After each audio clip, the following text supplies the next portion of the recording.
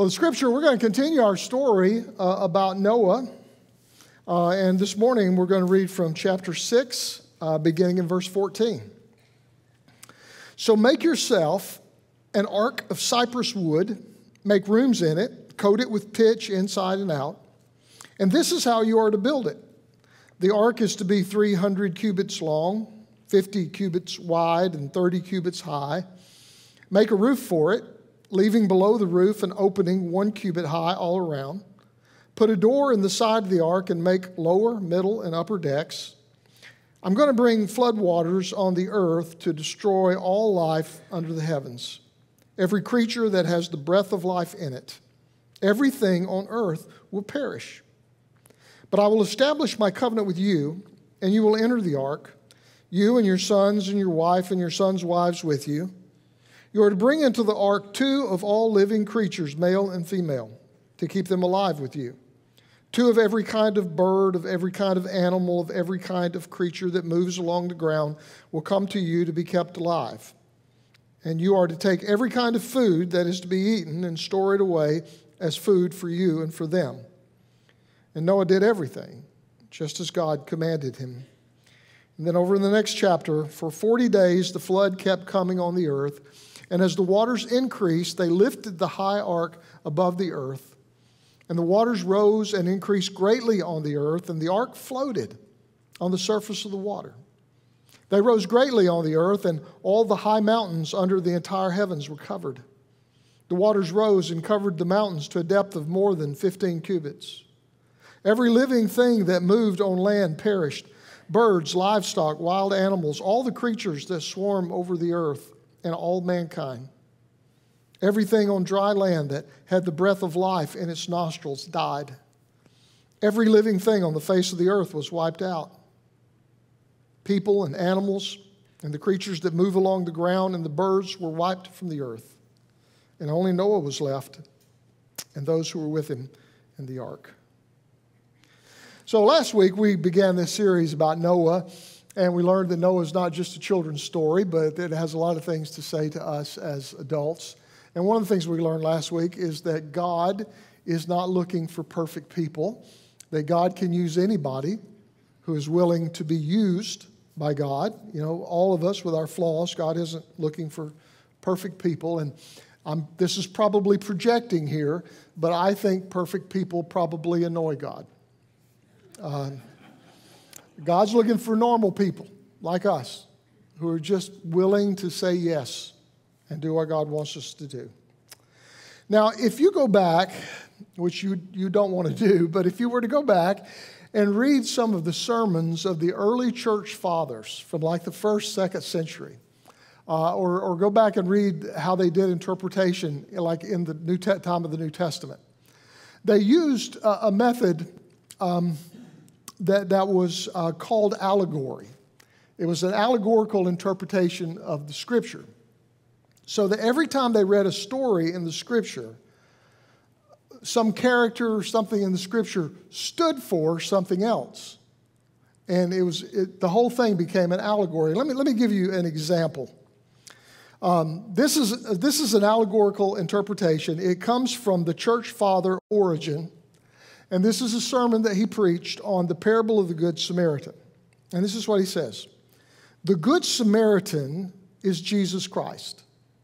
The man who is attacked on the road from Jerusalem to Jericho represents those who have sinned voluntarily, those men who wanted to be on the road. The wounds inflicted on the man represent vices and sins. The priest who comes along the road and stands for the Jewish law. And the Levite stands for the prophets. Providence, however, left the man to the care of Jesus Christ, who is stronger than the law and the prophets, and who came down to help the dying. The oil, the wine, and the bandages were carried by Jesus, not only for this particular man, but for others who have been wounded, so representing his care for mankind. The donkey on which the wounded man is placed is the Lord's body, for he has taken humanity upon himself. The inn is the church, because it welcomes all and refuses help to none. The 2 pence represent the knowledge of the Father and the Son, and the innkeeper is the angel of the church.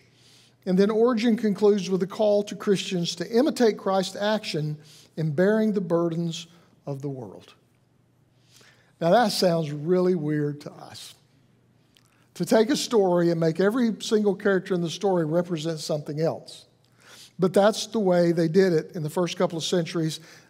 Jewish rabbis sometimes used that practice during New Testament times. As a matter of fact, the Apostle Paul used allegory in the Scriptures at least once.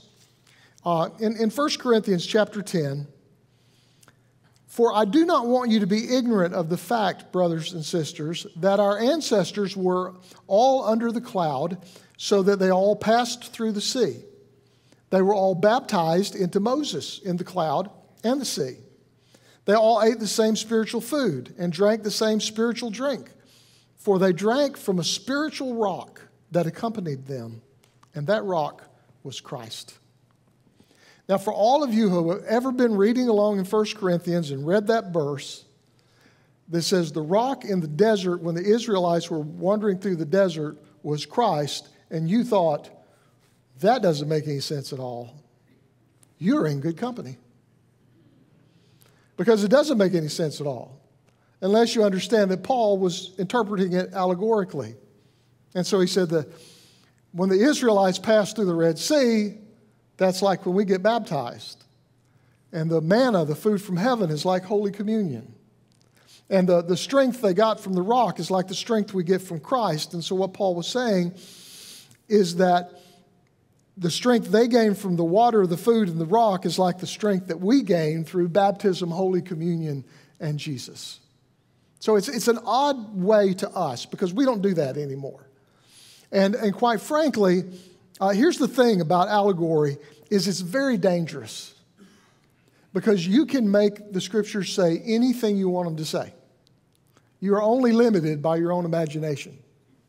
So here's a good rule of thumb. Unless you're the Apostle Paul, you shouldn't use allegory as a way to understand the Scriptures. Now having said that, I fully am aware I am not the Apostle Paul, but there is an interesting analogy between the story of Noah that has persisted through the years. There's some similarities between the ark and the church. And in early Christian art, a symbol of the church has always been a boat or a ship. And, early church fathers, again, they used allegory to understand that story of Jesus when he was in the boat and he calmed the storm on the sea. They would say that the sea is the chaos of this world and the boat is the church.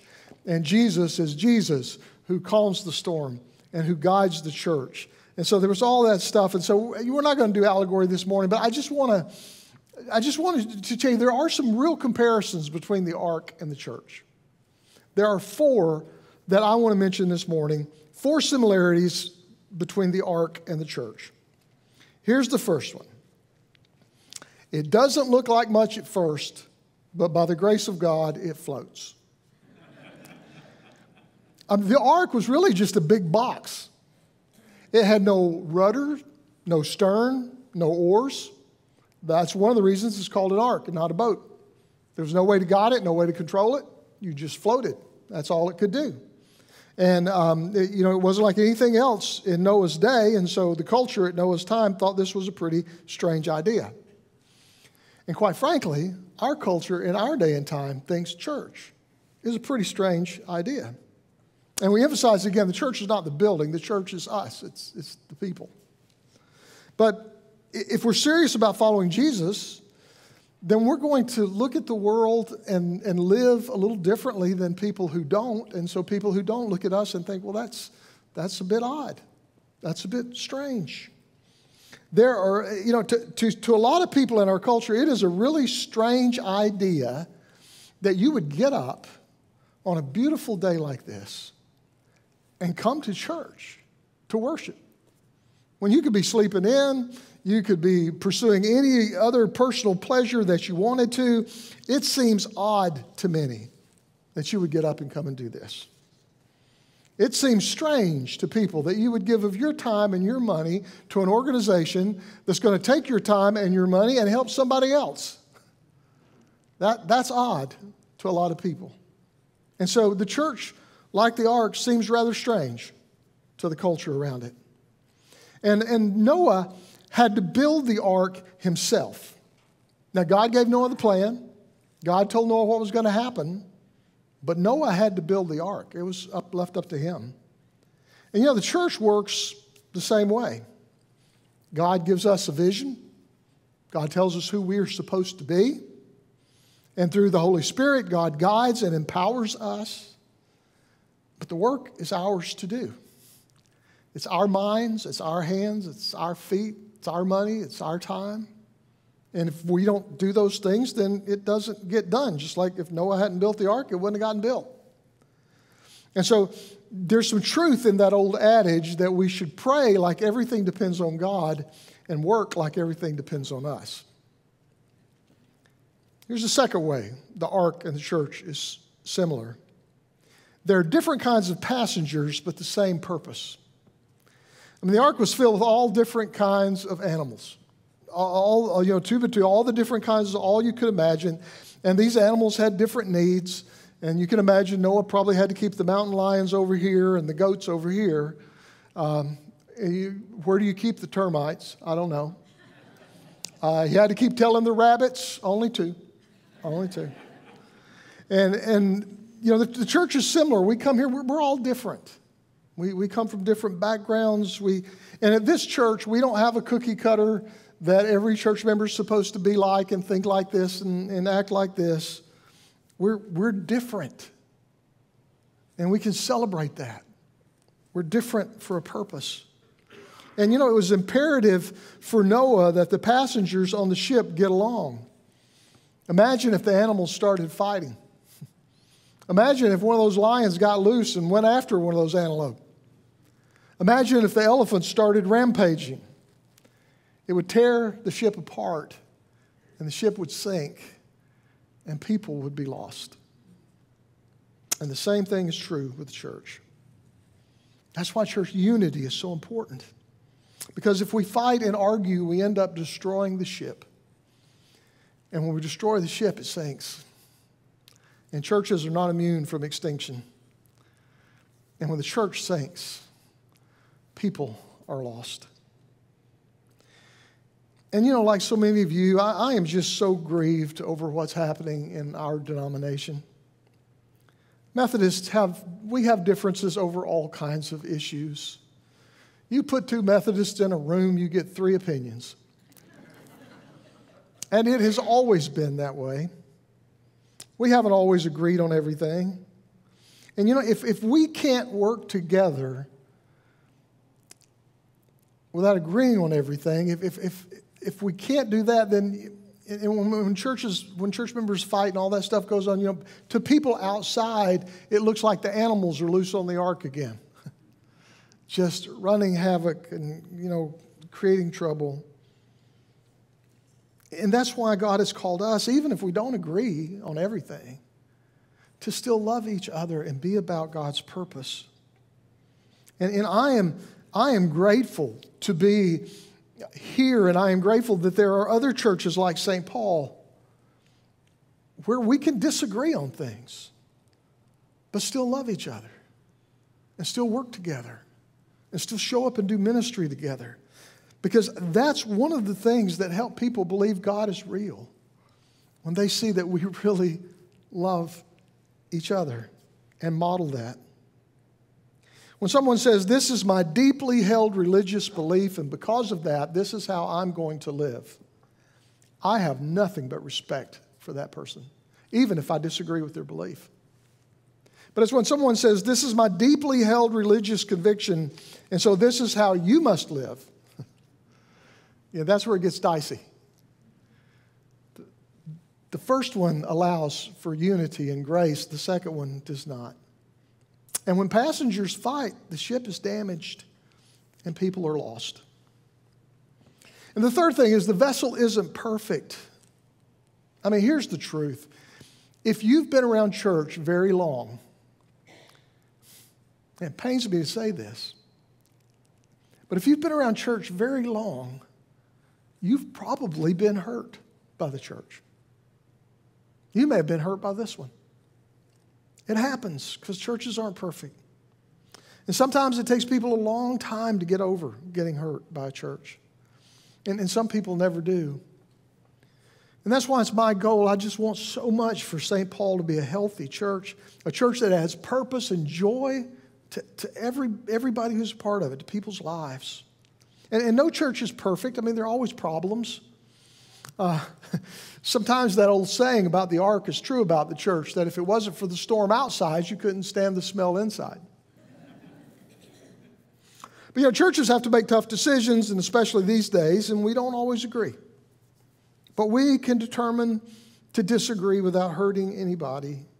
We can disagree and still work toward kingdom goals. We can disagree and still love each other. And that's what makes us different from the culture. That's what shows people Jesus.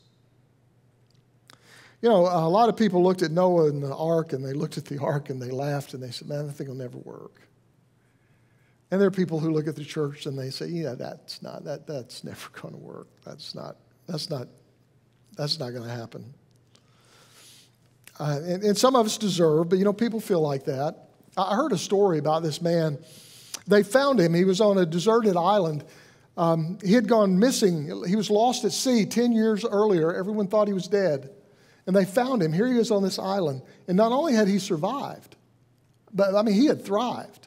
He had built these little buildings all around the island. He had a garden that he had made. He had this system of harvesting the fruit. And it was just amazing what he had done in this place.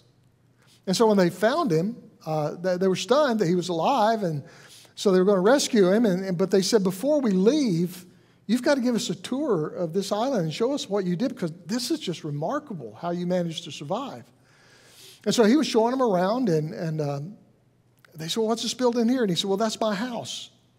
This is where I would sleep at night, and if it got too hot during the day, I would come in here for shelter. And this building over here, this was my kitchen. You see the fire pit in it. I didn't want it in my house because it gets things too hot. So this is where I would come and cook my food and get all of that ready.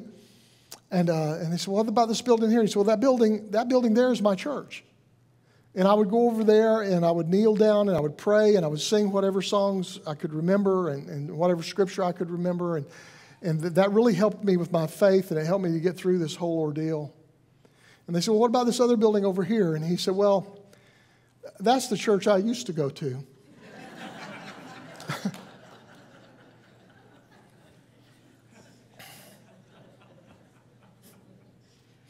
I hear people talk sometime about a war on Christianity, and I don't believe it. I think that's a myth that's propagated to instill fear for political gain.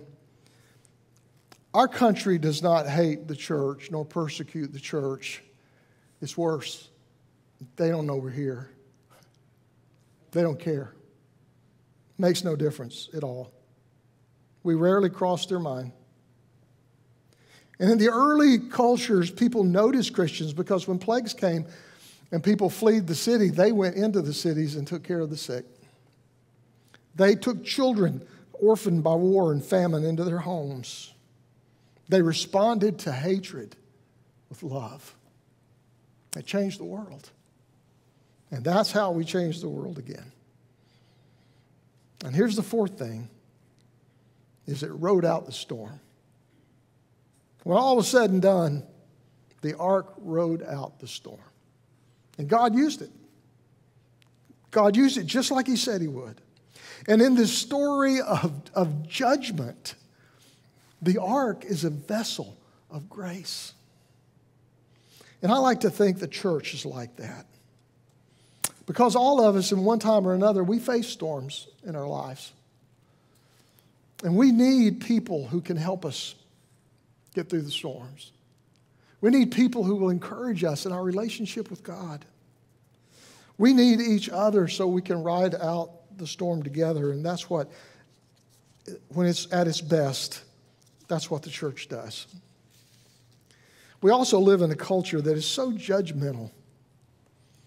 My gosh, if you ever just go on any social media and read the comments, so judgmental. And we all get judged. I mean, over all kinds of things. No matter who you are, you've felt that you've been judged for who you are, what you believe. And there are a lot of people who've been judged harsher than we have. Imagine what it's like for them. In a judgmental culture like ours, people need a vessel of grace. They don't need another vessel of judgment. They need a vessel of grace that will help them stay afloat in the chaos. And I believe church can be that vessel of grace. And that's why, in all sincerity, I am excited about being here at St. Paul. I'm excited about being church with you because I believe with all my heart that to people who are facing storms, to people who are tired of being judged, we can be a vessel of grace that helps get us all to the other side. Amen.